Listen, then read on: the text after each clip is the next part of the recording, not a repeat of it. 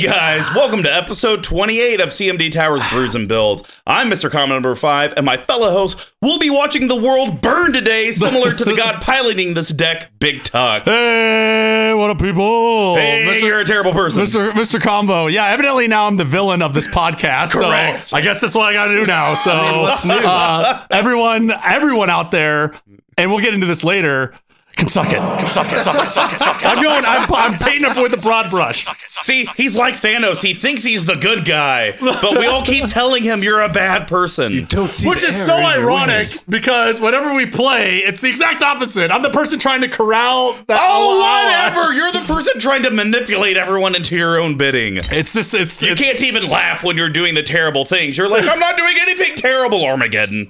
That's you. I don't run Armageddon. Yeah, I would say I've never seen a Big Tuck Armageddon before. I do not have any land destruction. We talked about it.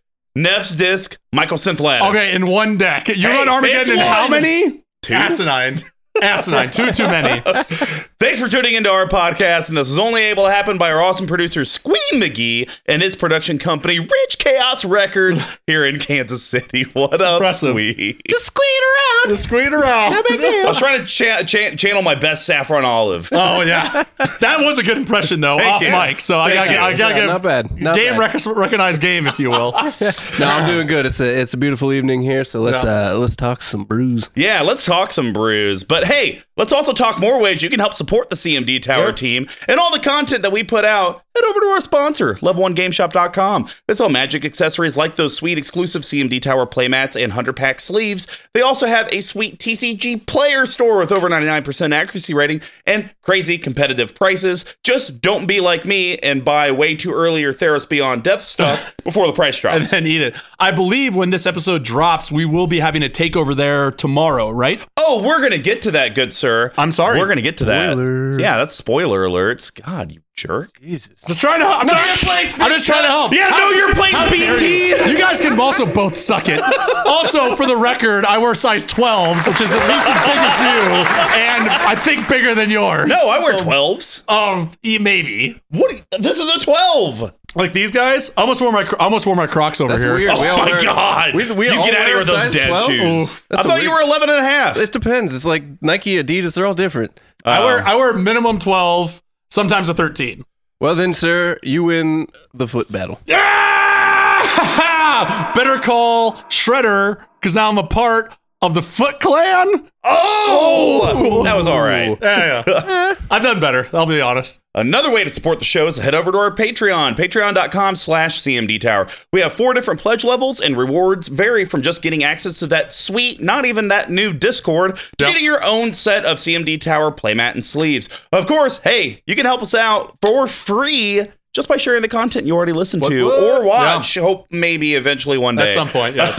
Every little bit of interaction from the collective helps. Also, every episode, we want to give a big shout out for the music provided in the episode by Pink Royal. And of course, stay tuned until the end to get details on how you can win a complete set of the Mono Showcase Art Gods from Theros Beyond Death.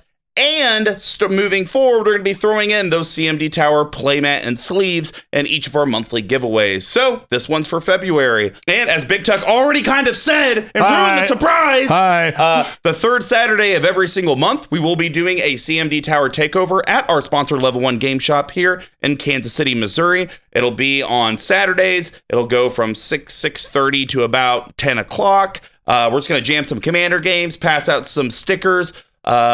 Just come jam some games. Tell Big Tuck to suck it. Or we can just come and jam, which is what everyone says anyway. So no one says jam. Not yet. And then the other thing that we will also be doing, there's an International Tabletop Day. I think it's the first Saturday in April. If it's April Fool's, it's not a joke, I swear.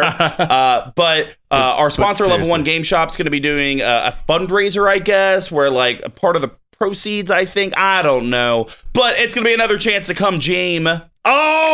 You did it! If you take it back, I'll edit it out. No! I'm too ashamed. There's no I non-linear have brought editing. dishonor upon my family. We're doing all this in the can. This is all edited in the camera. Oh, man. Anyways, you can come play with us there, too. So, Brews and Builds is our deck tech series. It's all about the decks that Big Tuck and I have and our path to 32. Each podcast, we're going to talk about one of them path to 32 decks. But hey, in a cool manner, beer and some brews. So we broke it down into 4 categories. The first one's going to be ramp and setting your board state. That's the grain build. Yes, and grains are the foundation of any beer. They include both base malts and specialty malts, usually at about a 60-40 ratio. This helps with the color, the taste, and most importantly, the alcohol content of a beer.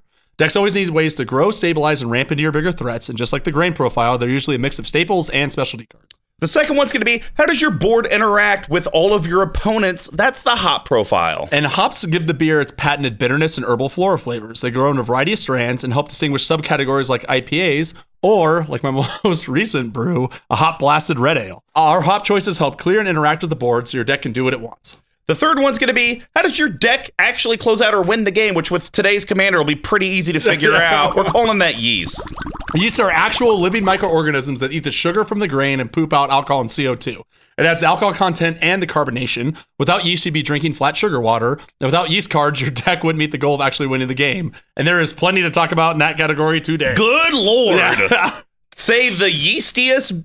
I think so. Yeah, I think so. Which sounds kind of gross when you say it out It loud. does. Yeast is a weird card. It's almost You might like have to go to moist Walgreens and get something for that. Or succulent. Yeast is kind of in that same thing. Yeast, I think moist, sometimes. succulent, the whole 9. Scab. Scab.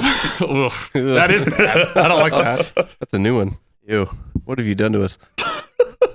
Then we have shenanigans. These can be pet cards or synergies that are in the deck that could just be fun, have sentimental value, or, you just needed to fill one of the 99. We call on that spice. Yes, and spices, although not in every beer, help determine and recategorize beers from a normal stock beer into a specialty one. It could be the pepper that turns a stout into jalapeno stout, or the addition of extra dry hops that turn an IPA into a double IPA. Again, not every deck has something that makes it pop, but if it does, this is where we talk about it. And then to wrap up the podcast with a bottle capping. These are going to be Big Tex and I's recommendations to the deck that are under $5, under $50, and a personal recommendation that has no budget. The only restriction is no mana-only lands. Yes. So, without further ado, let's get brewing. Big Tuck, what are we talking about today, you degenerate, terrible person? This one is pretty bad. And again, there was evidently a time in my life where I just decided I want to play the archenemy every single game. And this is one of them. So today we're talking about Purphoros, God of the Forge deck. So evidently there was a time in my life where every game I just wanted to play the archenemy, which is exactly what this deck does. So for those who don't know, Purphoros, God of the Forge is a legendary enchantment creature god. Mythic. Three colorless and a red for a 6/5 legendary enchantment creature god. Might as well be blank on power and toughness. Yep. Indestructible as long as your devotion to red is less than 5. It's not a creature. And this is the big one. Whenever another creature enters a battlefield under your control, it deals 2 damage to each opponent. Purphoros deals 2 damage to each opponent. Yes.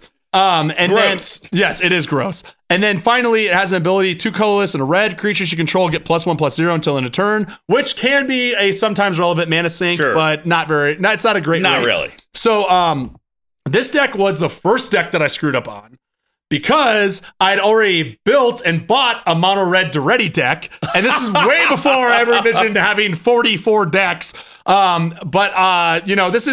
I think this one was kind of on the edge because Duretti plays more like an artifact deck that has red, right? Whereas this one's a lot more streamlined in terms of the red turn and burn.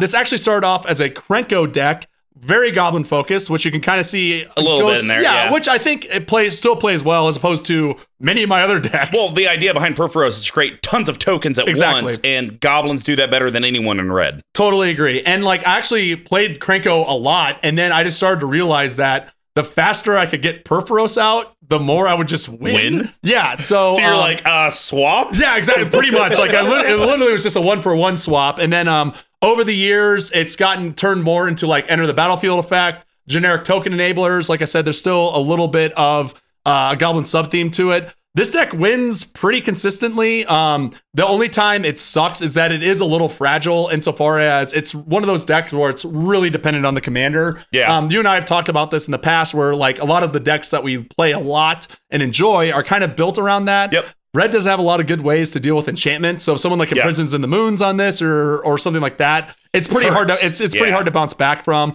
There are some other ways to win. You can't just swarm in with a bunch of goblins and other things. But overall, it's pretty explosive. And I didn't realize this, but this also might have the lowest average CMC 2.89. Yeah. Which it's funny because I was listening to the Commander Smiths today, and it was actually the episode that one of our Patreons where he they did his deck. And they were like, ooh, his curve's a little high, or his curve is pretty high at 3.5, I think is what they had said. I laughed out loud. I was like, oh, God. Yeah, that's like, like, want to be on our podcast. That's like a record normal for us. deck. Yeah. So I think now it used to be a lot higher, and this used to be a little more battle cruisery, but I just realized that turn 2, turn 3 Perforos just like rocket you straight forward. So I am disappointed. You have no snow-covered mountains. I know. I'm not paying the money for that. And then, like, the problem with snow-covered mountains is that you first have to pay $1.50 for lands, which actually extra planar lens. Which is $15, right? But then that argument is completely nullified because all the mountains in here are the unglued ones. Or not. You got those all for free, didn't you? Yeah, I traded it with friend of the show, Tice. Here we are. I thought you're friend of the show and I'm friend of the cast. What, is that what I say to you? Oh, no, that's what I said to the cast. Yeah. No, you're cast to the show. But yeah, so I traded up a foil Urgborg. I traded up a foil Urborg because he worked at a financial trading company and actually bought them as futures, thinking that the price would go up. Wow. So now he has an entire mini thing that's just full of them. But the problem is he can't unload them in bulk because no one's going to pay that. He tried to do it at MTG Fest and everyone's like, I don't want 600 full art lands. So I know this is kind of a bit that comes in and out with when I've gone to the brewery stores, or some people call them a liquor store, or if you're in Boston, they call it a packy. Or if you call it what we call it here, home. A place where everyone knows your name. So I like to think Perforos as kind of like an old angry god, right? Who's kind of like, and why are you grouchy bugging me? Old man? Actually, I do. Today, drinking old crack. I'm having old crusty asshole. No, it's actually called an old Rasputin Imperial Stout from our friends in North Coast Brewing somewhere in California. Rasputin it's delicious, but it's also a quick 9%. So I'm going to pass it on the table. And I heard it was meaty? I think you'll like this. It's a meaty, kind of heavy beer. So I like the bottle. Yeah, the That's bottle's really sweet. cool. I like how he's kind of blessing me. You're right, yeah. Please, drink this. Just drink this. It's not bad. Yeah, exactly. That's what I thought, right? Throw immediately. No. So I mean, I like the aftertaste a lot. I'm getting a lot of chocolate or coffee. Yeah. Okay. Very heavily brewed with that stuff. It is a little punch in the face when it first it's got that big gets boozy you. hit. Yeah. But I could definitely see after you get through about half the bottle, everything moving forward your mouth is completely you're numb. good. So quick side note on this, for those who watch the show Silicon Valley, this actually is in an episode, and I thought it was made up because Old Rasputin's such a weird name. I thought you were talking about Perforos. No. The Old Rasputin's actually in an episode from there, and I was like, okay, it's just made up. Then I went to visit my dad when they're out in Maine. Yeah. My dad's like, hey, I got some beers in the fridge, you might like it, and I saw it there. I was like, this is real? So And you're like, Dad, are you memeing me? And he's like, who's meme? Yeah, who's me? Do I look like the kind of man who knows what a meme is? Do I look like I know what a JPEG is? So anywho, moving right along, I took a quick look at the mana base, and it seems like it's pretty on point. So yeah, I think it's all right. All right. Well, I mean, it's pretty much hits all the thoughts that I have.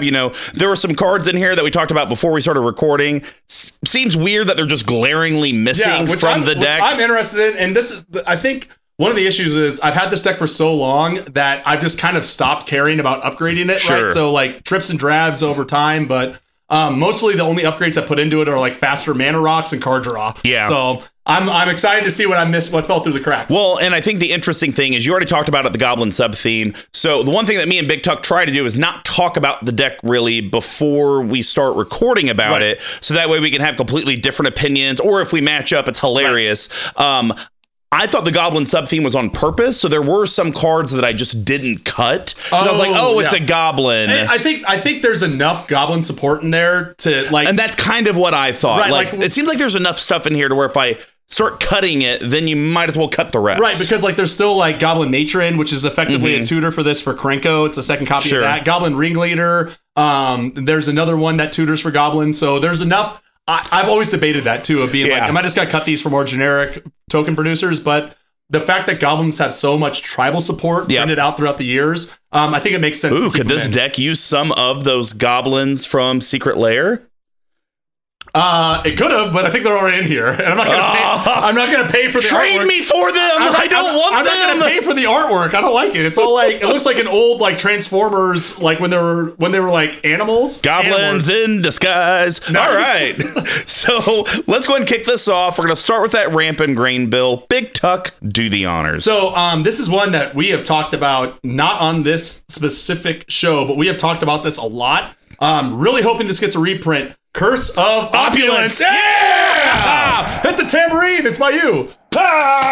Yeah. So for those who don't know, when I first saw this card, I thought it was super stupid. I thought it was trash. It's incredible. So it's a 1-drop, 1 red enchantment or a curse. So enchant player, whenever an enchanted player is attacked, create a colorless token named gold. It's a treasure token. Yep. Each opponent attacking that player does the same. It's so good. I think this is, and I think the two things that read, you're looking scared and confused. No, I was searching for it in the list of the grains, and I was like, I can't find it. I resorted them by type or something. But anyway, so this, I think, the two things that Red struggle the most with is ramp and card draw, right? Correct. And I think this is the most efficient and best way to solve the ramp package. Yes. Right? Like, it's $5 right now. It used to be like 15. I think that this is a card that's going to be probably get reprinted in the new Commander draft set. I think so, right? Because I think it still plays well in draft. So the thing I like about this card is, like you just said, the issues that Red has is, first one's ramp. Right. A lot of times ramp is one-sided or so oppressive that you're like a smothering type. Your opponents are like, I need to waste something on that. Curse of Opulence makes it to where only one person cares about getting rid of it. And everyone else is like, gosh, do I really want to give Big Tuck a treasure? But it's, you could just choose not to attack that player. Right, yeah. And Big Tuck won't get the treasure, or you won't get the treasure. But no one's going to waste the removal spell on it. Yeah, and it just sits there. Because, if it basically turned into, oh, you paid 1 mana and you get a treasure per rotation, that's not that big of a deal. Right.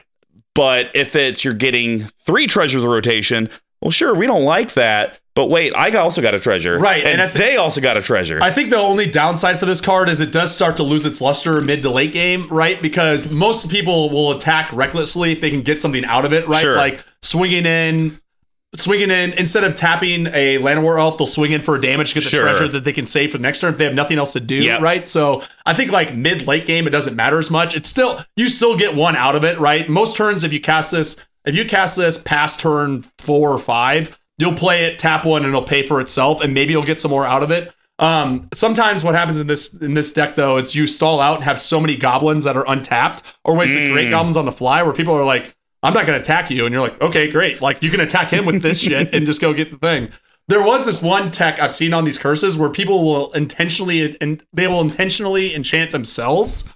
To make people attack? Because then you don't have to play political games, right? And you're just like, okay, yeah, I'll take 3 points a turn for extra ramp.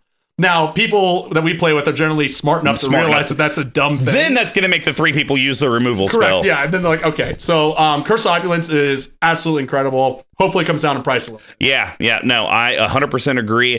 I was sitting here like, oh God, did I put this in my Brutoclad 7 Dwarves deck? Did you? Yes. Okay, good. Yeah, is that what the concern face was? I saw you. Yeah. This is, shout out to Mikael, who showed me the beauty of this card when he put it in his Brutoclad, and it's like, oh yeah, this card does work. So Curse of Opulence, slam dunk. All right. What do you got next? So my first, I guess now second card, I love a Planeswalker. Ooh. We're talking Koth of the Hammer. Yes, very good. Because you knew that I would pick this. Yes. And I knew you knew that I was going to pick this. So I knew that you knew. But I had to talk about it because I knew if I didn't, then no one would talk about it, and you wouldn't know the glory of this card. Is this when you like... You cut away and you're like, I blacked out for 30 minutes, and it's just like papers all over your wall. Oh gosh, what's that meme from with the guy? The Charlie Kelly with the cigarette? Yeah. Gotta talk about this. All right, Koth of the Hammer is 2 colorless red, Planeswalker Koth. I think he's the only Koth Planeswalker. Is there another one? No, not yet. 3 loyalty, has 3 abilities. +1, untap target mountain, becomes a 4/4 red elemental creature until end of turn. It's still a land.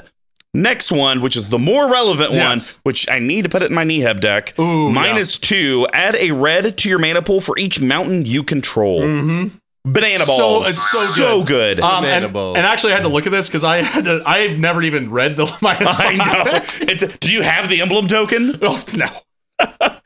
So -5, hint, it's an emblem. You get an emblem with mountains you control have tapped. This land deals 1 damage to target creature or player. So I basically read this as you pay 4 mana and basically you get Pay 4 for mana yourself? back. Yeah, right. Yeah. And here's the thing: is I'm looking at Koth. I don't think he's ever a planeswalker that someone sees and they're like, oh, I got to get rid of it. No. Because he comes in with 3, you -2 to get your 4 mana minimum back. Okay, so now you got 1 loyalty. Well, you can't -2 him again, so you got to plus him. Now he's at 2. Right. So basically, 2 out of 3 turns, you get that extra red mana, but then he's dead. Yeah. It's not something that it's like the, Freyleys, where every other turn you can blow up an artifact enchantment. It's nothing that oppressive. This is just you get it a couple times. Well, and I think he fills a good slot too, because like the mountain only lasts till end of turn, right? So if you have a Curse of Opulence out, you can get in some damage, right? Worst case scenario, that's like kind of worst case scenario. Best case scenario, you play him, you have him the leftover mana, where his +1 will give you another artifact or another spell or something like that. So again, like this is red ramp, right? Yep. Straight through. It's really good in this deck. It's not as good, and I think I have him in a Daretti, but that runs a fair amount of non-mountain lands. Sure. But again, in any sort of mono red deck, I think he's worth his weight in gold. Yeah, and I'm surprised he's sitting at almost $6. I was just telling Squee while you were indisposed that he used to be like 8 or 10. Really? But he's only been printed once. Okay. But the cool thing is he's one of those things sort of like Venser, where like the foil version of him is the same, because actually, come to think of it, the dual deck might have been Koth versus Venser. So there's like some of those foils running around just as much as the original one. Like Tibalt, for example. The best planeswalker ever printed. That's the worst one. All right. Well, what's your next card? So I baited you. I thought that you would do that because I knew that you would think I would do that one. So then you thought that you'd go deeper. So I actually chose the other planeswalker in here. We're talking Chandra Fire Artisan. Recent one, not a mythic. I'm actually not a fan of her. Really? Yeah. Oh, dude, I'm all on board. So 2 colorless, 2 red for a 4 loyalty planeswalker. Her big ability that I use her for is her +1. Exile the top card of your library, you may play it this turn. Red card advantage. Yeah, that's the only way you can really do it efficiently, right? Then her ultimate -7, exile the top 7 cards of your library. You may play them this turn, right?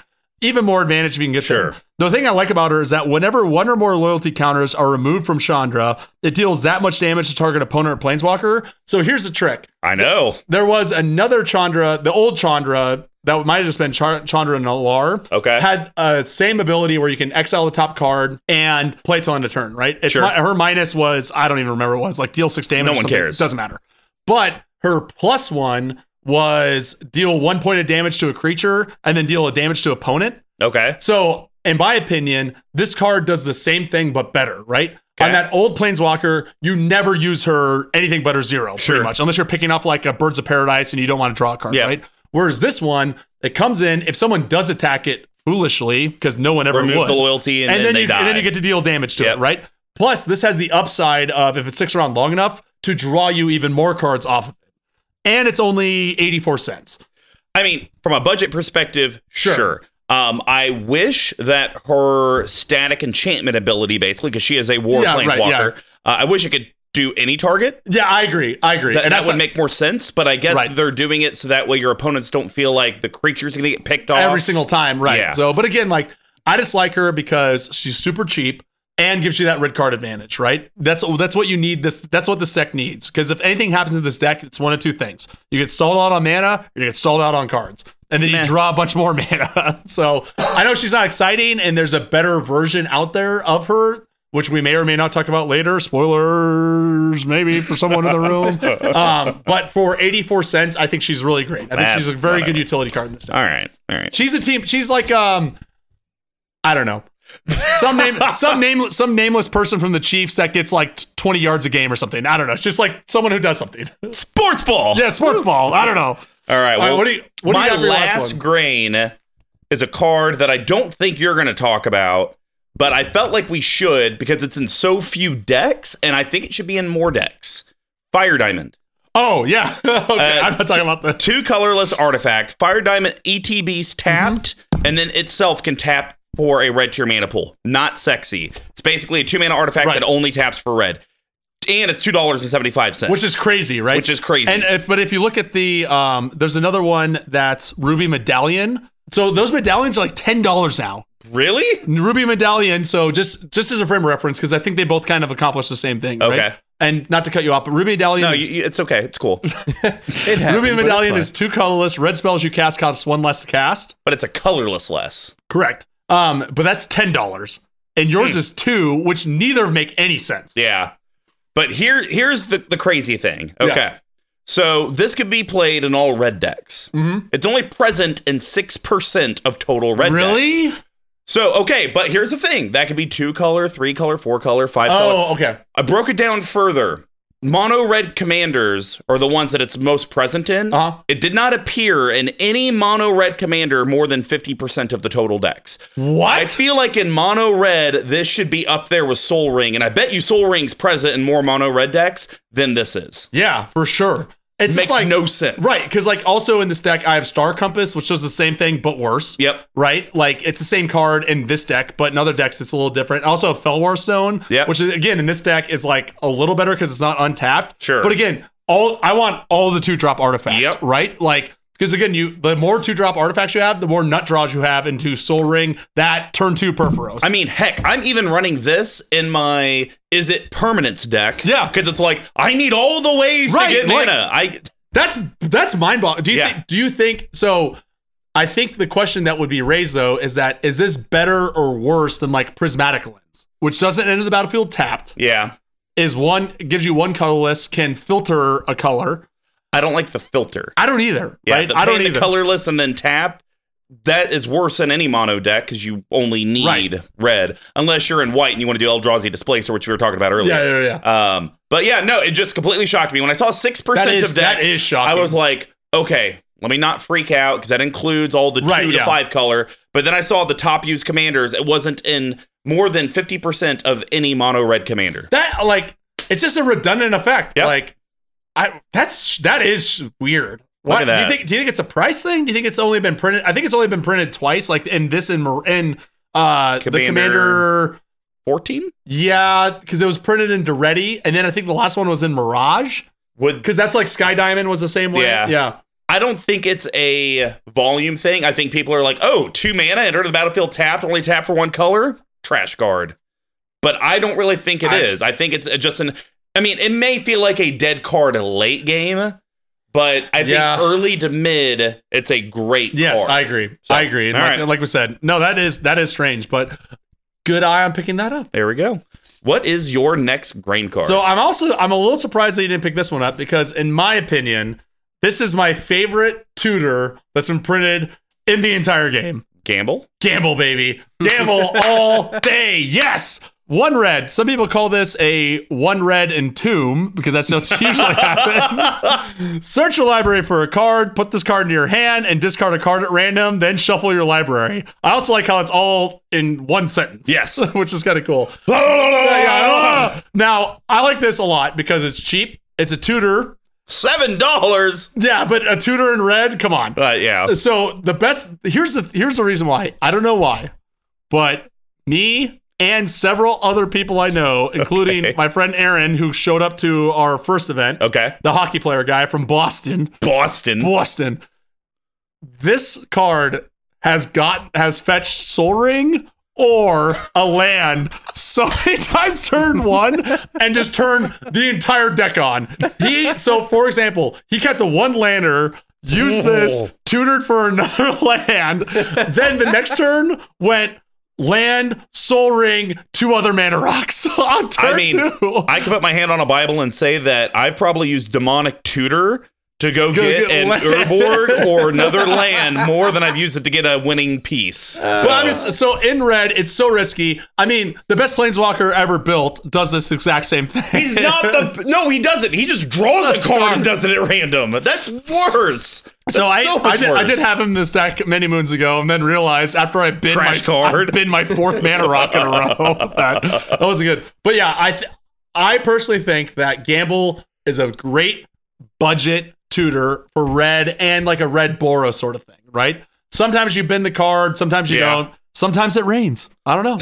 But I like it. And the fact that this used to be like $10 or $15. Yeah. Then it got reprinted. Ultimate. Twice got reprinted. And Ultimate and then Eternal, I guess. Yeah, and both of those, right? Yeah. Which is insane that they chose this card out of all of them. Oh, yeah, because the other one has like the weird goblin-looking dude. Yeah, which is bad art. Bad art. The best art's the first one where it's a person falling out of a ship and trying to grab something. So I run this in several decks. I think this is even better in Duretti.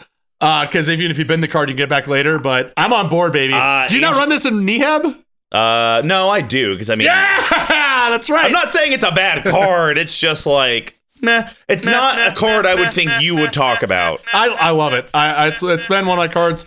This was like, also, I'm actually surprised you didn't talk about Tectonic Reformation trash card. Oh, I almost thought about that, but we can if you want. No, get out of here. All right, guys. gamble all day, baby. All right, well, that's going to wrap up that Green Bill. Next thing is going to be that Board State Hot Profile. I'm going to start this off talking about the most degenerate card, or one of the most degenerate cards. Is it an enchantment? No, it's not. Oh, okay. We're talking Dualcaster Mage. Oh my God, yeah. So you talk about mono red tutoring. Let's talk about mono red copying spells. So this is a colorless red human wizard really 2/2. It has flash. $1.92. That's it. That's cheap. Yeah, I think it's gotten reprinted a couple times. Well, what it does, guys, is when it enters the battlefield, copy target instant or sorcery. You may choose new targets for the copy. Someone's about to take an extra turn. Not anymore. An extra turn. Oh, well, yes anymore, but also or they're about to counterspell your Perforos. No, thank you. So good. So this was a late addition into Neheb. Oh, yeah? Once I started diving into EDH Rec and kind of learning about new cards, I saw this and I was like, and there was a promo art one, which I got. Oh, thank God. Thank God. Thank Perforos. Thank you very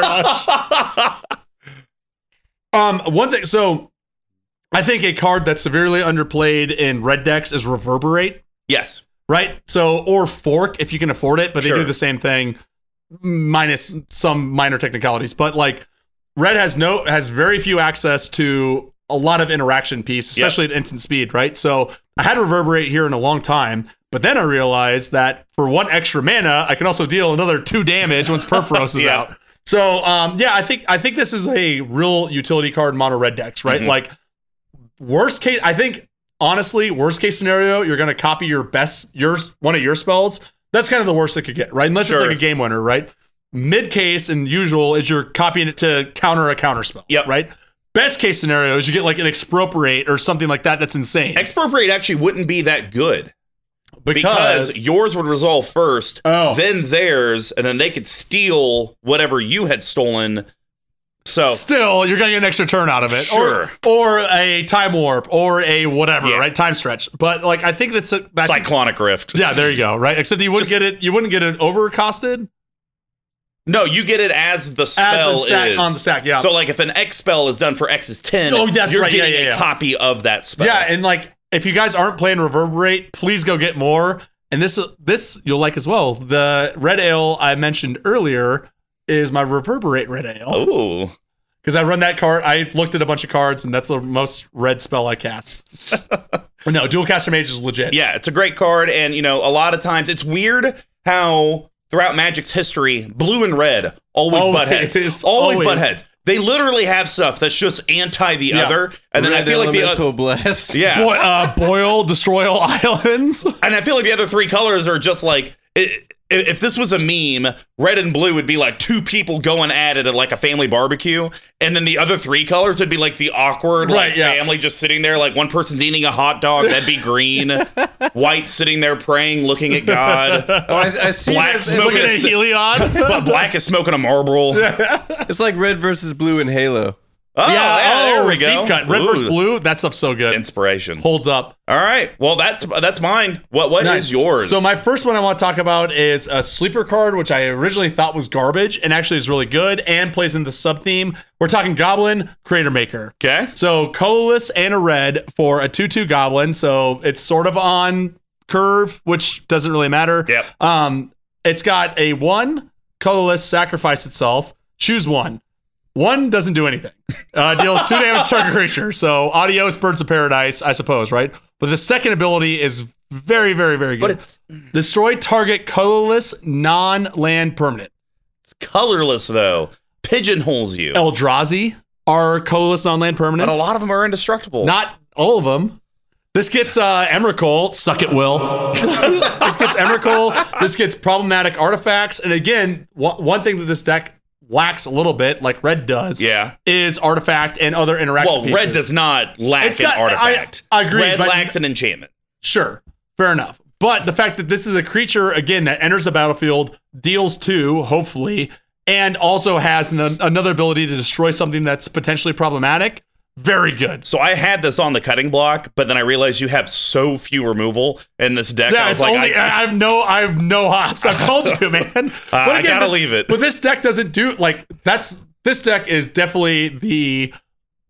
I'm just gonna sit here and try to run this out as fast as I can. If I don't, then I guess I'm not a target. I don't think we've ever played your Perforos deck in our CEDH pod. Oh, this is not a CEDH deck. But you go quick. Yeah, I guess you either win fast.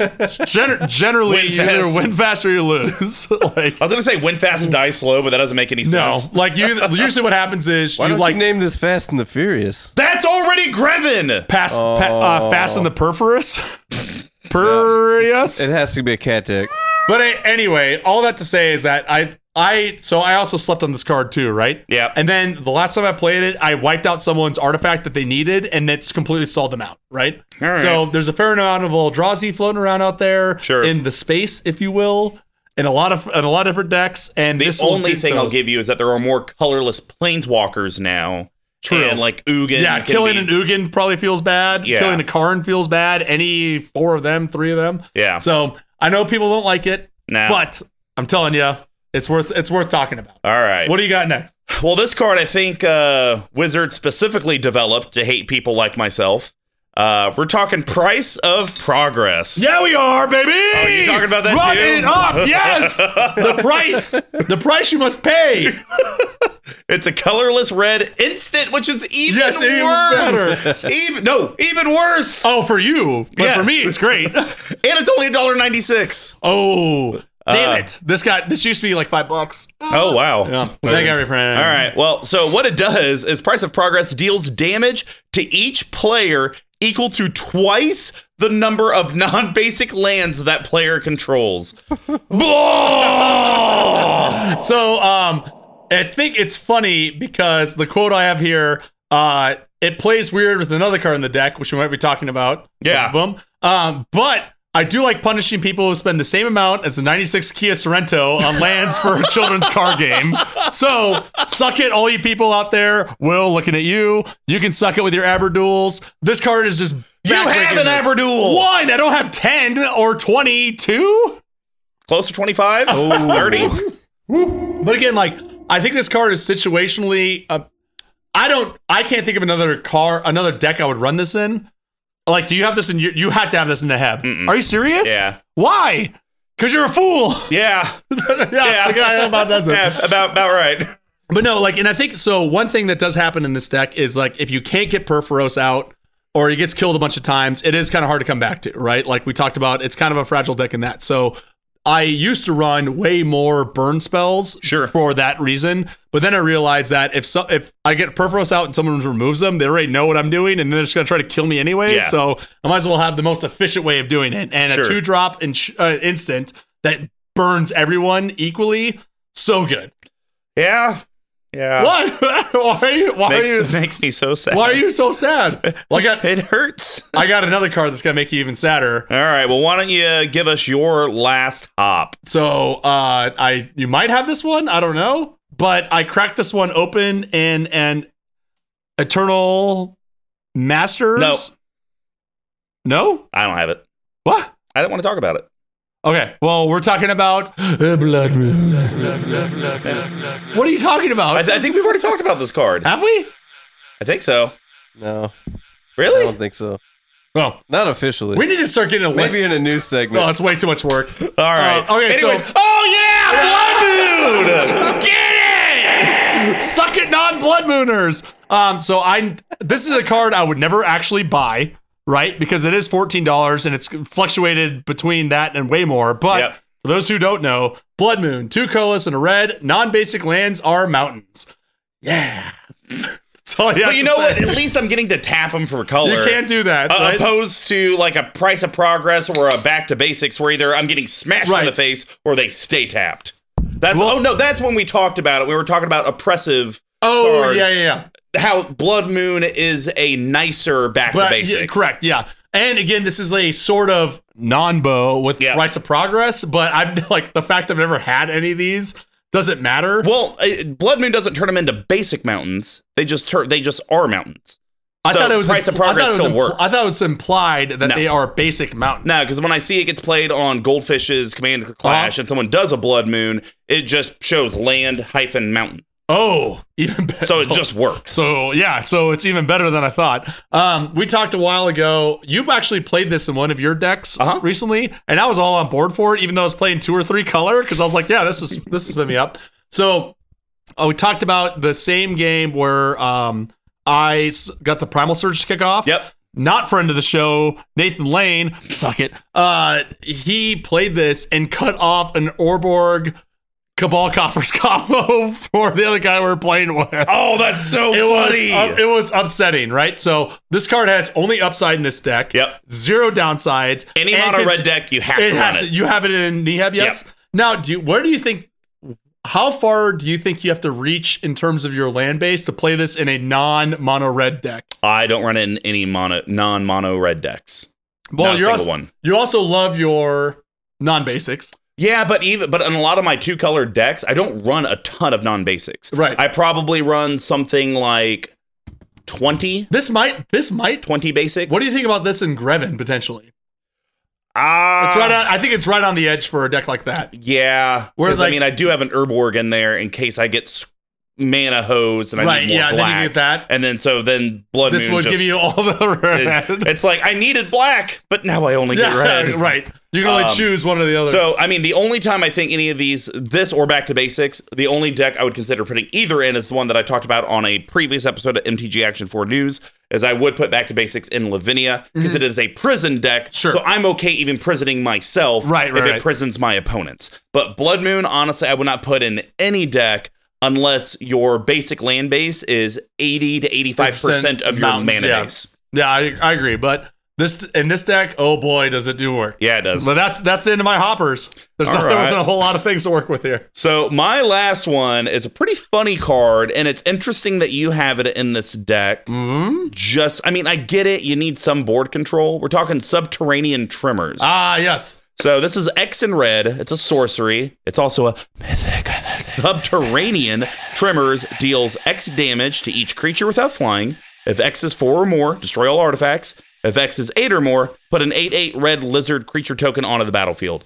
I would think if your whole concept is to streamline down to be able to try to just kill them as quickly as you can, I don't feel like this is that great of a board wipe. This was one, like I said, I cracked hot off Conspiracy, right? Yeah. So this was like the only deck that's really fit in. Yeah. And to be honest with you, this is one that when I've gone through and looked at it, I'm like, this is still in here, right? So the things I like about it is it's a pseudo board wipe, right? Yeah.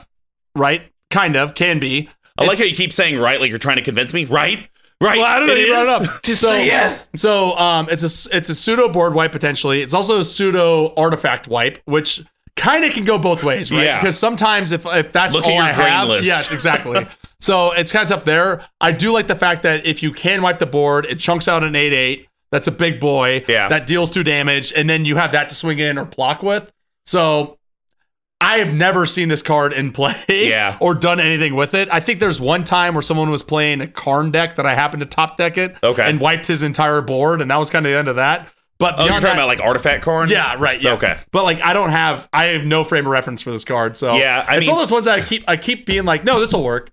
This will work. This is fine. Like I would think it would be fine if you had if you really went all in on the Goblin sub theme and really just went all in on the Goblin Lords to where maybe your Goblins could be above 4, 5, or 6, which, I mean, I guess by that point, if you have 8 or 9, 6, then you're 6 just Goblins, swinging you're probably going to win Yeah. anyways. But I just worry that your Goblins are usually going to be between 1 and 2, that this card, no matter what, is going to board wipe your side. This is probably a legacy card in here that, like I said, I've seen it work one time, and that's the only time I ever cast it. So I'm not in love with it. I think I know that this card has a home in some deck. Yeah. Right. I just don't know if this is the right one. Yeah. The only reason I wanted to talk about it is just because you could, if you needed to, worst case scenario, put in 9 mana, board wipe probably all the creatures, definitely all the artifacts, and you at least get an 8/8 red lizard. Purphoros sticks around, that's another 2 damage, and then you have an 8/8. Yep. Then that's 8/8s are nothing to sneeze at. It's sort of like a backup Vandal Blast a little bit, right? Yeah. But again, like there's so many other options for artifact removal that's targeted that doesn't kill your own.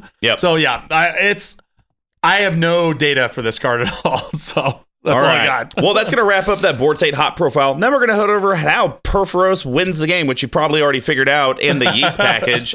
Why don't you start? Because I feel like there's a lot of yeast, and I know there's one that you really want to talk about because he does work. I got to think. And he twerks. I got to think through this. If I just want to... Should we just burn that now? Yeah. Might as well, right? Okay. Ready? 3, 2, 1. Norn the freaking Wary! F that dude! Yes! Hard! Best card in the deck by a country mile. I've told people that if you gave me a 50% chance to get a Soul Ring or 25% chance to get Norn the Wary on opener, I'm taking the 25 every single time. I kid you not. When Big Tut gets Norn the Wary and it's turn 1 Norn the Wary, it's just like, oh God. There's nothing you can do. You can do a sudden spoiling. That's it. Or Shouldered. It's the only other ability I've ever seen that can get him. That would also mean that you would have to have no other creatures to sacrifice. Yes, correct. So for those who don't know, Norn the Wary, I'll read the around text and you can read the text on it, right? Okay. So 1 red for a legendary creature, human warrior, 2/1, pretty good stats, right? Does stuff. Quote, I have a bad feeling about this. When a player plays a spell or a creature attacks, remove Norn the Wary from the game, return it to play under its owner's control at end of turn. So, again, friend of the show, Tice, coined this one. Norn gets scared! So this has to be one of my favorite digital altars I've ever seen. A lot of artists have the same art guides, but then they just take Norn out of the picture. Yeah, it's the same one. Yeah, and then what they do is they have that in a sleeve, so when he comes out, they just swap it in. That's funny. Yeah. So this card is almost impossible to get rid of. Correct. Now, granted, it does say when a player plays a spell or a creature attacks. So if you have a Planeswalker out, it'll disappear, but then eventually when it comes back, you can try to get rid of it with a plus or minus ability. Sure. If you have an artifact that can just tap, you have to basically have an activated ability of something existing on the field. If it comes from your hand, it will not die. Happening. And like I said, Shouldered is the only time anyone's ever gotten this out of there because I didn't have anything else to sacrifice. It was one time it's happened. Gosh. But the best part is when you get him out. So that's potential, and assuming somebody does something else, that's 6 damage every turn. Over and over and over again, over and over and over again. Over and over again. Did you say so? I have never seen him played out in the wild. Oh, I have. But you said you've seen him once before, as a right? commander. And it was brutal? And the crazy thing is this was in the first 6 months of me guys getting back into Magic once Big Tug introduced EDH to me. And so I was in Memphis, Tennessee, went to some LGS to do a pre-release event. And I was like, I'm going to get there a little early, play a game of Commander. Right. So I had my Karametra deck, and someone's like, I'm going to play Norn the Wary. And I read it, and I was like, trash card. This thing's garbage. This thing's garbage. Oh. And then Impact Tremors and Purphoros and all this entered the battlefield, and we died. Yeah. It's, I would be interested to see what percentage of decks this is played in Purphoros. It's got to be like, if it's not 70, if it's not 100, then there's things wrong. Because it's $4, which is kind of pricey for a card that you're going to put in one deck and one deck only, right? But still, the amount of damage this does, especially we haven't gotten really into it, or maybe we won't. It's only in 65% of decks. That's a damn shame. So I don't know if we'll talk about this, but I used to run a fair amount of like damage doublers. Okay. But I realized that like that doesn't really speed the game up too much, and sometimes they're dead cards. But yes, like I said, turn 1 Norn is like the nut draw. I don't care. Wow, Beetleback Chief is in more decks than Norn. That's just dumb. It's a good card, don't get me wrong, but it's no Norn. That's no I Norn. love Norn. One of my favorite cards ever printed. One of my favorite cards in this deck. The favorite card in this deck. This is the card that makes this. This is like the perfect deck for this card. All right. Well, that was my first one as well. So my next one, let's see. There was a lot of yeast in here. I know. So if we line up on anything outside of Norn, it'll be shocking. Okay. Goblin King. No. Yeah, right. good job. All right. So Goblin King, colorless red creature goblin, came out in 10th edition. Old guy. No, sir. This came out in like alpha. Oh. This is an old card. This printing is 10th edition. Yes. It's $5.47. What? Yeah. You're like, sell. What? It's a 2/2, and it says other goblin creatures get +1/+1 and have Mountain Walk. The reason I talked about it is, once again, I went into this deck blind. I saw all the goblin stuff. So if Perforos can't kill your opponents, well, how about a little Blood Moon Goblin King? All your goblins have Mountain Walk, and you smash face. Yes, absolutely. The main goblins I had left over from when I switched it over to the Perforos were either things that make goblins cheaper or that gave them additional pluses, right? Because 1/1 goblins aren't that scary. 2/2 goblins, when you can just jazz them out every turn, are much scarier. So I think this one, the printing I have on this used to be super confusing because it says Summon Lord. Oh, yeah. And then it says all goblins you control get +1/+1 and Mountain Walk. Yeah. It used to be, and one time, way back in the day when I was playing, someone's like, oh yeah, this has Mountain Walk too. And I was like, no, it doesn't. No, it doesn't. So yeah, I have the old elf. That's the same way. The same one. Yeah. So there's like a zombie one too that regenerates zombies. All of these are really good. Like I said, if Perforos gets killed enough times or gets locked down, this is one of the ways that you can go fetch out and try to sneak out a win. Sure. But again, as soon as people get dealt 16 damage by Perforos in a turn, yeah, they figure it out. Yeah. All right. Well, what is your next yeast card? So this is the newest addition to it, and I think one of the better ones. Another Planeswalker. Okay. And I almost made this Planeswalker tribal at one point, but I'm not that dumb. Chandra, Acolyte of Flame. Yep. She wrecks on Arena. Does she really? Yeah. Just because those elementals keep coming in? Well, because there's a red enchantment that whenever you have a creature power 1 or less attack, it deals a damage. Oh. So that happens. You automatically get 2 damage, and then they come in for 2. So she's a legendary Planeswalker, rare.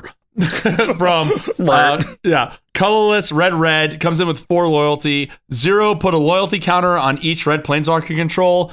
Sorta fine, yeah, whatever. What's really good is the last 2, and I've only played her once. Actually, I take that back. I've actually never seen her out in the wild, unfortunately. But 0, create 2 red elemental creature tokens. They gain haste. Sacrifice them at the beginning of the next end step. So basically, that reads: pay 0 and deal 4 damage. 4 damage, right? Exactly. Okay. So I think I cut like a dragon fodder or something like this because this is just over and over and over again. But like when I was reading about this card, I finally read the minus. It's all right. I was like, but I think it suits this deck. So -2, you may cast target instant or sorcery card with converted mana cost 3 or less from your graveyard. If that card would be put into the graveyard this turn, exile instead, right? So I have no graveyard recursion in here. Sure. And I do have a handful of instants and sorceries that create goblins and the like. Sure. So if I can -2, get back a gamble, maybe that's kind of rangy. Get back a Price of Progress, maybe that's kind of rangy. Get back a Hordeling Outburst. Like there's some utility in there. So since it says cast until end of turn, CMC 3 or less, could you get Vandal Blast? Because I know if it says tutor for CMC 3 or less, you could go grab a Vandal Blast. I think you could get Vandal Blast, but you would have to pay the extra for it. Well, correct. Yeah. Because you're not casting it for free. You still have to pay the cast. Yeah. But I'm curious because as you cast it from the graveyard, it would have whatever its overloaded CMC is, which would be 5. So that's one of the things I'm kind of curious on is because I'm also thinking of Subterranean Tremors. Could you possibly -2 then do it from 9? I think the difference with Subterranean Tremors and Cyclonic Rift and Vandal Blast, as I understand it, is that no, because that was just because I know you could tutor for them. You could for their top CMC, but I'm just curious if casting it from the graveyard for the CMC 3 or less would work. I feel that the way it's worded, that you could cast that for its overloaded cost. To your point, you could tutor for it if it's 1. but your tutoring's not while it's on the stack with the ability. This is with that ability there. Hey, Collective, this up on Twitter because we clearly have no idea what we're talking about. Anyone, please, for God's sake. All right. But anyways, great card. That's why it's $5. It's because it is good in a mono red deck on standard. I was wondering about that. So it is played in standard quite a bit, right? And I think another thing that feeds into that is that it creates elementals, which was good for Elemental Omnath. Yep. Right. You may pay the costs for the spell you wish to cast with Chandra's last ability. If that spell has any alternative cost, you may pay those. Oh, so you can can Vandal Blast. There you go. You can Vandal Blast. You cannot Subterranean Tremors. Okay. So best case scenario with this guy is Vandal Blast, if you will. Yeah, Vandal Blast. Worst case scenario is like still late game. You can cast a Hordeling Outburst or Price of Progress or one of those things. So she was a late edition. I got her on sale or something, and I haven't seen her played yet. So here we are. There you go. Story of my life. All right. Well, my last one is an enchantment that I feel like can be a backup if you've just exhausted. Because I feel like I've seen sometimes with Purphoros to where you create a ton of tokens, dinging everyone down, people are down to single digits, and you're tapped out. And it's like, I'm going to die on the clapback, but I'm so close to winning. Something. Tooth and Claw. Yes, very good. 3 mana, red enchantment. Sacrifice 2 creatures, put a 3/1 red beast creature token named Carnivore.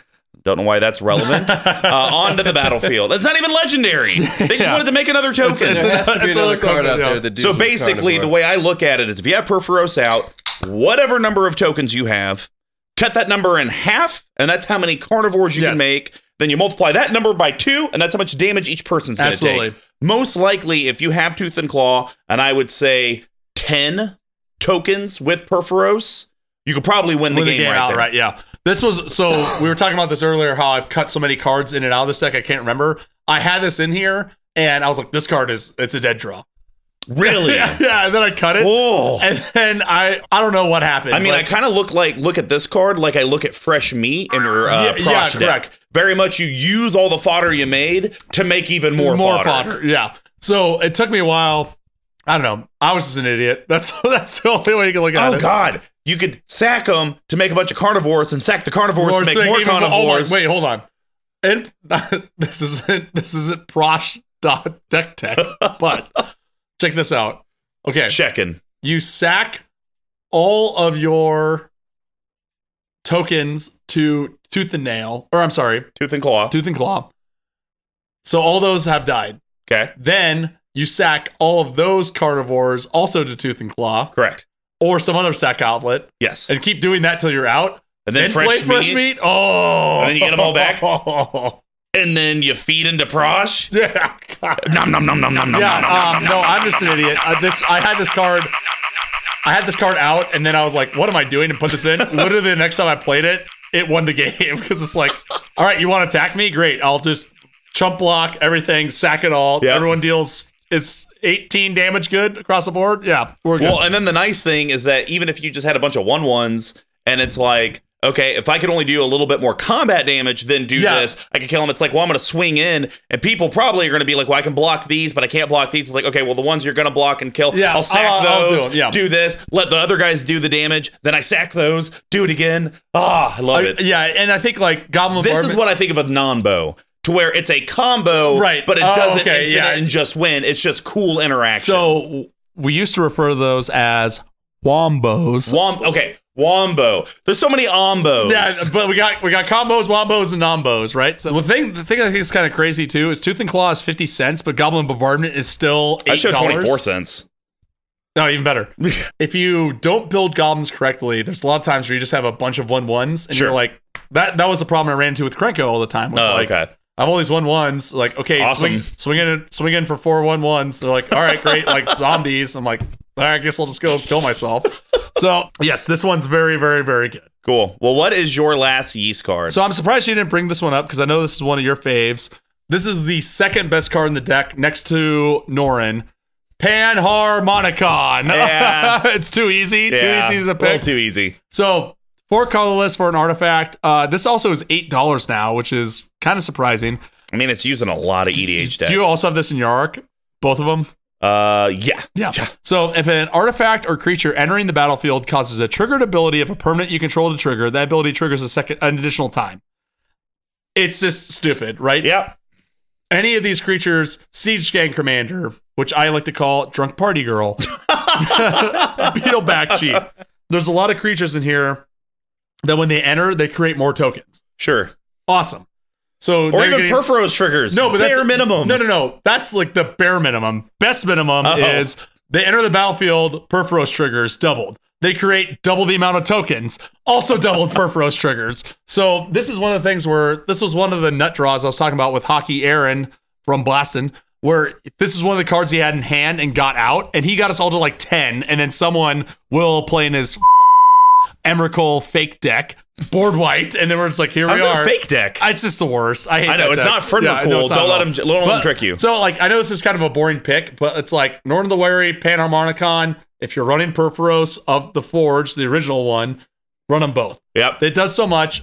People will figure this out very soon, but not before you get in the damage you need to. Yeah, I'd agree. That's all I got on that. All right. Well, that's going to wrap up that Yeast package. Next one we're going to do is going to be those spicy cards. I'll start this one off with a card that is criminally underplayed. Goblin Charbelcher. The Belcher. It's in less than 1,000 decks on EDH What? Rec. So Yeah. lame. Why not? How many mono red decks are on doesn't EDH? I'm going to Makes look that up after you start doing Yeah. your take. So here's the thing, guys. It costs 4 colorless. It's an artifact. It's colorless itself. It's only 52 cents. It has an activated ability. Backbreaking. 3 colorless tap. Reveal cards from the top of your library until you reveal a land card. Charbelcher deals damage equal to the number of non-land cards revealed this way to target creature or player, which I believe should be errated to any target. It is. It's any target. Any target, Yeah. so you can do this to planeswalkers. Here's the thing, it's not done. If the revealed land card was a mountain, not basic mountain, just mountain. So even if you run it in a 2 or 3 or 4 or 5 color, I don't know why you do it in the others, but if you get a shock or a duel, it counts. Mountain, Charbelcher deals double that damage instead. Put the revealed cards on the bottom of your library in any order. So it does not draw you cards. No. But it just wrecks with damage. So this used to be a old way I do it is you can use a card called Goblin Recruiter, which is a colorless and a red, and then you just stack your entire library with all the goblins you have, So degenerate. and then go with that. So the problem with that is it's very finicky and only kills one opponent, right? Because it's Yeah. any target. But still, even again, like we talked about, people are going to target Perforos and people are going to target your face. So you need ways to win beyond just Perforos triggers. And this is one of the premier ones, right? Yep. I think most people that we play with will know that this is a problem when it enters the battlefield. Should. But even then, like, I'm okay with them burning a removal spell on this as opposed to one of the other myriad artifacts I have. So it is somewhere, because unfortunately I don't see a way on EDH Rec to just see total number of mono red sure. decks. Yeah. But when I go to the mono red page, when it just talks about popular mono red tribes or mono red themes, I would say that there's roughly 3,500 decks, 4,000 decks. So it's in 25% of mono red decks. Way too low. God, those For are rookie 50 numbers. cents? Gotta put. For 50 cents. Is that all it is now? Yeah. Oh my god. I got this for like $7, I think. Dollars? Yeah. It used to be a thing. There used to be a Feels modern like no pennies. There used to be a modern deck that would do this. That ran okay. like one mountain and a bunch of other lands, and they'd cheat this out real fast. So some sort of gimmick like that. So yeah, guys, this is another, if you're doing mono red or even 2 color red sometimes, Yeah. play a Goblin Charbelcher, kind of like the Fire Diamond. Fire Diamond probably more often than the non-just mono red. Every mono but every red- mono red should have Charbelcher. It should have Belcher, Fire Diamond, Blood Moon. Yeah, Right? Like, there's no reason not to have those 3 cards in every but from red a deck. budget person, because Moon Yeah, is Moon's $15. a little more expensive, So for yeah. $3 though, you get 2 what I would call mono red EDH staples. I would agree with So staples. I would yeah. agree with staples. These should be in every Every deck, mono red deck. regardless of what your Well, theme and like is. even then, like you have a way to deal damage, right? And like this doesn't require you to even draw cards or have an extra mana, right? Yeah. It pays for because it's what 4 to cast and Yep. 3 3 to to go. activate. Yeah. So people are fools. Follow you fool. Fools. All right, well, what's your spice card? All right, so I want to talk about Final Fortune. Now, this is a diversive card if everyone got printed. 2 red for an instant. Take an extra turn after this one. You lose the game at the end of turn. Love it. This is what we call a person going insane, Mr. Combo. Let's go confidence. You will get targeted in this deck. Your life total is going to be abysmally low. And sometimes you just need that little bit of push to get through there. And this is the card that's going to do it. I get it to an extent. It's fine. It's fine. I mean, look here. The only way you're ever playing this is if, like, once again, I was talking with the Tooth and Claw. It's like, ooh, if only I had just this much more, I could win. Sure.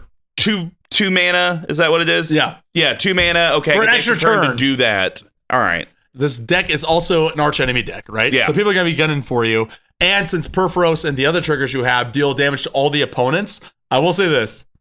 I have never been burned by this card, if you can believe that. Wow.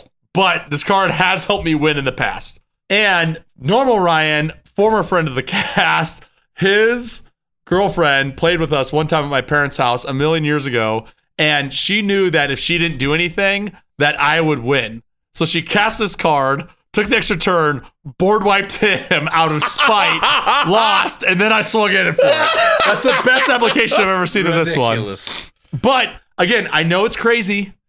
I'm only okay with this kind of card when you're going to have multiple of these high risk, high reward cards in a deck. That's like if you made a blue deck and have a single counter spell. It's like, well, why? It's not adding anything. I know it's insane. It's insane. And it doesn't make any sense. I'm not cutting it if that helps. Oh, well, it does help. But yes, Final Fortune. Should you run this? No, probably not. But do I? Yes. Because again, I'm the villain and I want to win. Oh, man. All right. Well, that's going to wrap up that spice package, guys. Let's head over to this bottle cap and figure out how we're going to make some of these really bad cards better. How dare you? To remind you, these are going to be Big Tucks and I's recommendations that are under $5, under $50, and a personal recommendation. The only restriction is no mana, only lands. Big Tuck, kick us off. I got 2 really boring ones and then one that's kind of exciting, at least for me. Okay. So most of mine are boring. Okay, that's fine. Well, this could be quick. So you guys can just fast forward to the ads that we have at the end. All right, so number 1 cut, which we've talked about on the cast many times. Go to Lotus, out of here. Nyx Lotus, you're coming in. Really? Yes. Well, why don't you read what Gilded does for the 7 people and read what Nyx is for, I don't know, maybe the 100 people. It's newish, so people still know. So Gilded Lotus is a 5-drop artifact, 5 colorless. Tap, add 3 of any mana of any 1 color. Okay. Nyx Lotus is 4 colorless, enters the battlefield tapped, tap, choose a color, add an amount of mana of that color equal to your devotion to that color. So I can understand your hesitation because you think I run a lot of tokens in here. However, I do run a fair amount of planeswalkers, a fair amount of enchantments, and a fair amount of other creatures that stay on the battlefield. So I'm going with through your creature deck. Like the first 4 were all colorless creatures. What, Solemn? Solemn, Iron Mirror, Mirror Battlesphere, Palladium Mirror. But that's just creatures. I'm not worried about the creatures as much. Yeah. I'm talking about those planeswalkers that have double-digit pips. I'm talking about the other enchantments I have. I guarantee, because if I can get the normal Nykthos out, that's a huge accelerant for me. I'm just telling you, it's an easy I'm cut. just telling you, you're wrong. I'm right. I mean, look, I like Nyx Lotus, and I've actually struggled with if I'm going to be which ones you're going to put it in? Yeah, because black, I think, makes sense for me because I have almost all of my creatures are going to be 1 single black pip. Red, I'm not sure on because Neheb's kind of big splashy stuff, and so that's Eldrazi's. I'd have to really look at that. Yeah. Green, no need. No. Blue, yes. I don't know. It's all stealing stuff. This is better than this would be better in your blue deck than normal Gilded Lotus. Guaranteed. And then white, I don't think makes sense because it's all vehicles. It's all trash. That's your own doing. All right. But yes, I'm telling you that this would be a straight upgrade in this deck. It costs 1 cheaper. Are you going to wait for it to see if it drops in price, or are you just going to snag one now? I don't know. I have 4 of them in my cart, and I probably should at some point. Yeah. I think I can only imagine. Well, it's going to get played in standard for at least a year. Really? Well, because they brought the whole devotion thing back, and I can tell you on Arena, I've already seen devotion kind of be a thing. Maybe I'll just grab them now. But and I mean, it'll probably get played in Pioneer, considering the land is played in it. Yeah, Nykthos went from 5 to 10 to whatever it is now, 15 or 20, yeah. So I will pick this up, and it's a great inclusion in this deck. All right. What do you got? I'm ready. I'm ready to listen. All right. So Unless you're cutting Final Fortune, in which case you're wrong. I'm cutting Final Fortune. No, I'm just kidding. Scum. All right. So I am actually cutting a trash card. Grinning Ingus. No. Incorrect, Two sir. colorless red, 2/2 elemental, and it has an activated ability of pay a red, returning Grinning Ingus to its owner's hand, add 2 colorless red to your mana pool, activates ability only anytime you can cast a sorcery. That's why I say That's to why go you don't ahead like and get rid of it. Yeah. If it was instant speed, then it's like, okay, you could be onto at the something end of here. your turn, yeah. But I got a better card. For this- We've talked about it a billion times. For me, in this deck, Grinning Ignis is pay 1 red during your turn, deal 2 damage to each opponent. Well, how about I just increase the amount of damage you deal to each opponent?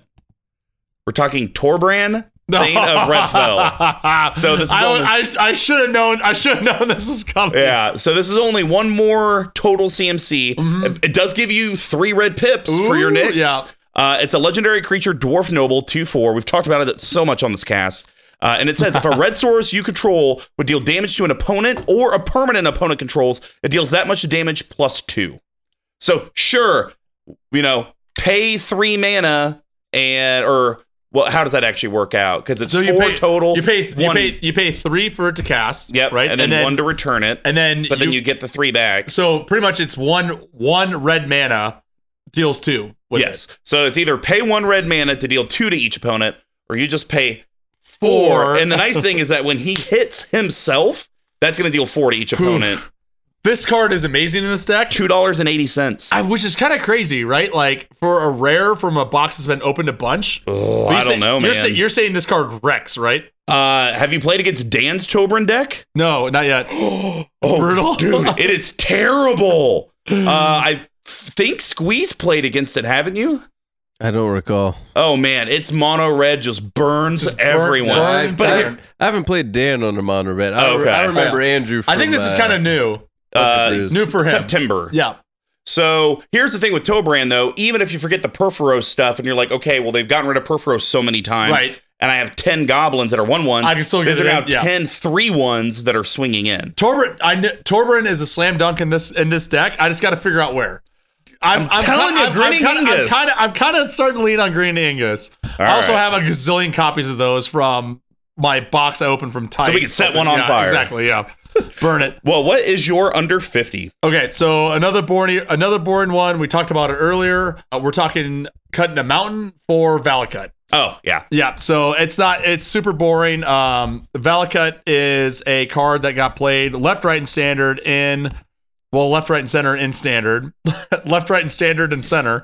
So Valakut, the Molten Principle, is a non-basic land, enters the battlefield tapped. Whenever a mountain enters the battlefield in your control, if you control at least 5 other mountains, you may have it deal 3 damage to any target. Taps for a red. So what's even better, so this also triggers off of Panharmonicon, which we've talked about, what's even good. But to your point, this even triggers off of Torbrand. Yep. So deal 5 instead, which is piles. So the only thing I will tell you, because I have this in my Neheb deck. And it never happens. Never happens. I know, but it's usually I stall out at like that 6th mountain. And you're always it's more. No, I agree. But for me, I feel like the downside is so low, right? Like a tapped mountain is the same thing as Goblin Charbelcher, you could hit it and not be a mountain. That's true. But no, I think it should go once again in every mountain deck just because.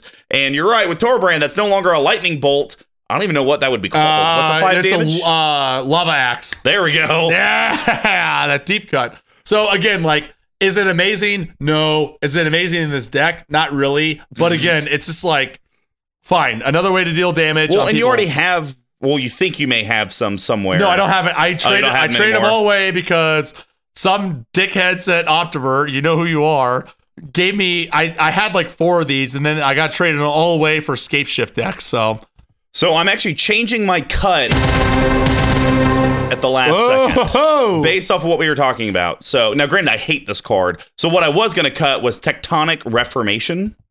Yeah, I don't like this card. The reason why it's a colorless and a red for an enchantment. Each land card in your hand has cycling red, cycle 2, right? So draw a card. One of the reasons in here is just that you can't get land flooded, right? And there's Sure. just nothing you can do about it. So this is a backup way. I put it in recently. Okay. I've not seen it in play, so I have no idea how it works. I have no idea if it works or not. So what I would probably say, and I hate cutting cards I talked about in the cast, but cut subterranean trimmers I'm okay with that. I'm open for to it. Mog Infestation.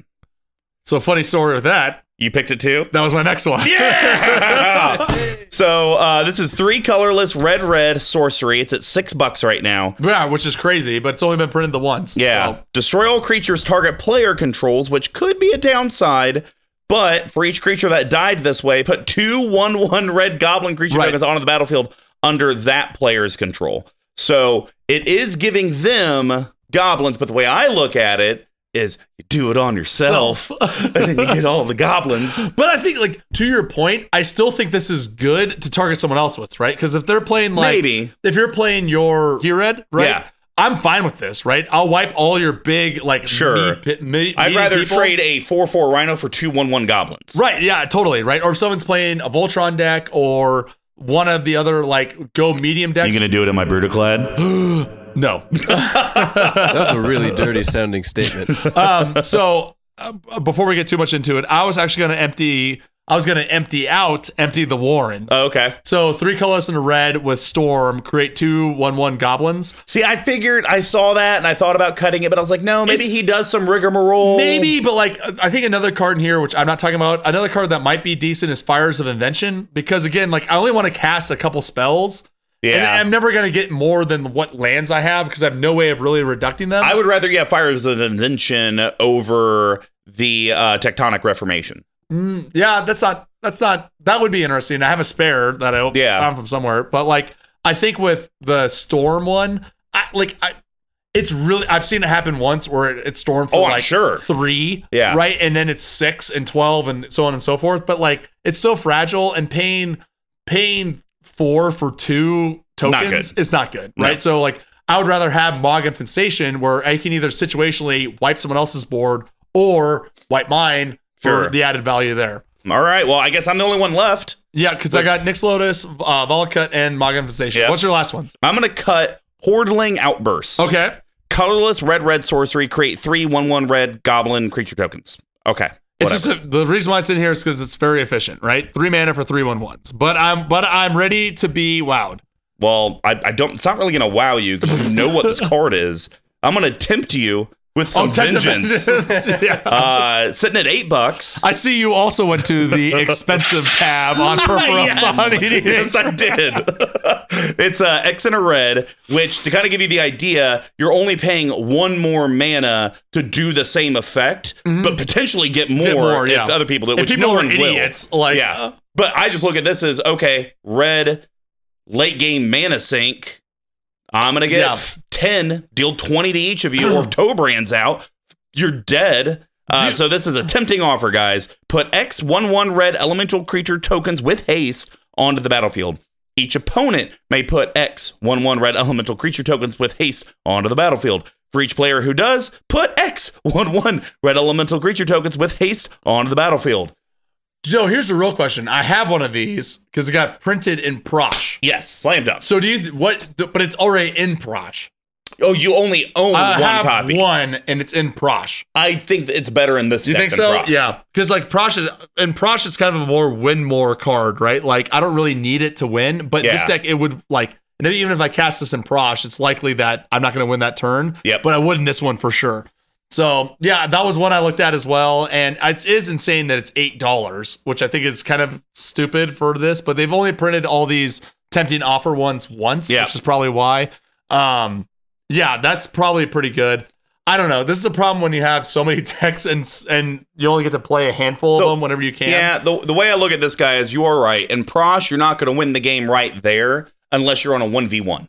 Or unless you have like a Beastmaster's Ascension or a Triumph of the Hordes or something else that you can back it up with. Sure. The way I look at this, though, is that very easily you could win, because usually with X spells, you're not casting that till late game anyways. Correct, yeah, You yeah. never do an X spell, whether it's Prosh or this, for 4 or 5. You're doing it You're for doing big it for numbers. 10 and then Yes. trying to get more out of it. And with Purphoros, your Panharmonicon, your toe Yeah. brand, even your tooth and claw. Like, I sure, didn't have enough, so I'm going to do it Now I for can push this. it in, yeah. I don't care if you guys do it at all because I can sack them, get more ETBs, then sack those little guys, and it's just everyone's eating each other. Guess I'm doing this very night.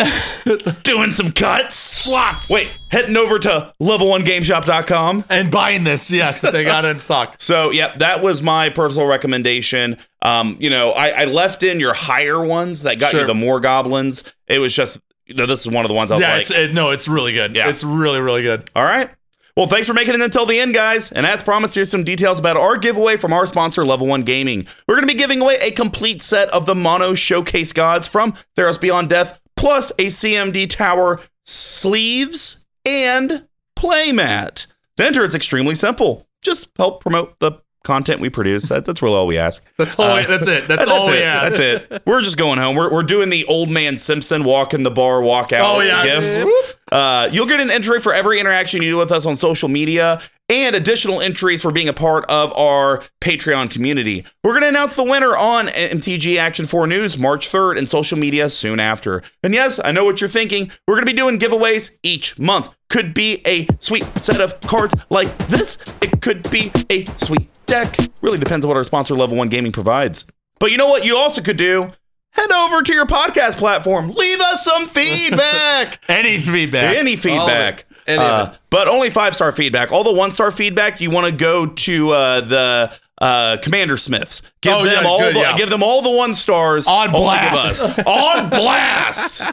And then if you would also like to know other ways to reach out to us and find more ways to enter into that contest, here's how you can do that. You can reach me at Mr. Comma number 5 on Twitter, all spelled out except for that 5. Big Tuck, where can they reach you? You can find me at Big Tuck Tweeting on Twitter, and also just a quick shout out, Sir Brian, suck it. You can reach our main account at CMD Tower on Twitter as well. You can go to our website, cmdtower.com. You can also find us on Facebook at CMD Tower. Basically, type in Charlie, Mathis, Delta, Tower, anywhere on the internet. You'll probably find us. If you want to engage our awesome production team for your own future projects, how would they do that? Squee. Oh, you can find me on Facebook or Instagram at Rich Chaos Records. You can get at me on Twitter at Dear Squee. You can email me at dearsquee@CMD Tower, or I don't know. If you can find me, I'm in Kansas. Check it out. Go It's and like find Where's me. Waldo, but where's Squee? Hey! Oh, we should have named him Norin. Damn it! That's 2 misses.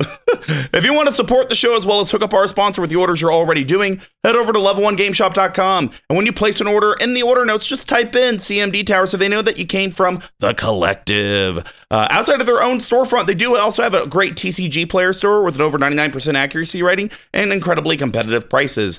They also are the exclusive carriers of that CMD Tower playmat and sleeves, as well as everything else you need from an MTG and other gaming experience. Another way you can support us and all the content we do is head over to patreon.com/CMD Tower. We have several different reward tiers, from as simple as Discord access to even getting a guest spot on the podcast with your own sweet, sweet brew. And like I mentioned earlier, each tier is going to give you additional entries into that monthly giveaway. And of course, we want to give a big thank you to the now defunct Royal of Pink for the music they provide in the beginning and the end of each episode. Big Tuck, any last thoughts on Purphoros watching the world burn? No, it's this is one of the decks I've had for a really long time. It's one of the ones I usually just play either in like a big game format or when I'm like, all right, we got 15 minutes left. Here we go. So, and this is also one of your decks that when we started this podcast, you're like, okay, let's go through our Path of 32. Mono red. I have Purphoros. I'm never talking about that. oh damn it! And here we are. It's definitely a deck that I don't hate to play against just because it does end games, and I'm all about ending games. Sure. Just sometimes a Purphoros, or like what we talked about, friend of the cast, Dan's Tobrin deck, sometimes they end games It can be impressive, yeah, for sure. Oh, man. Yeah. Hopefully, Dan brings it at 40 Life on a Dash, which will have happened 2 weeks ago. But I'm scared. The time paradox. Time paradox.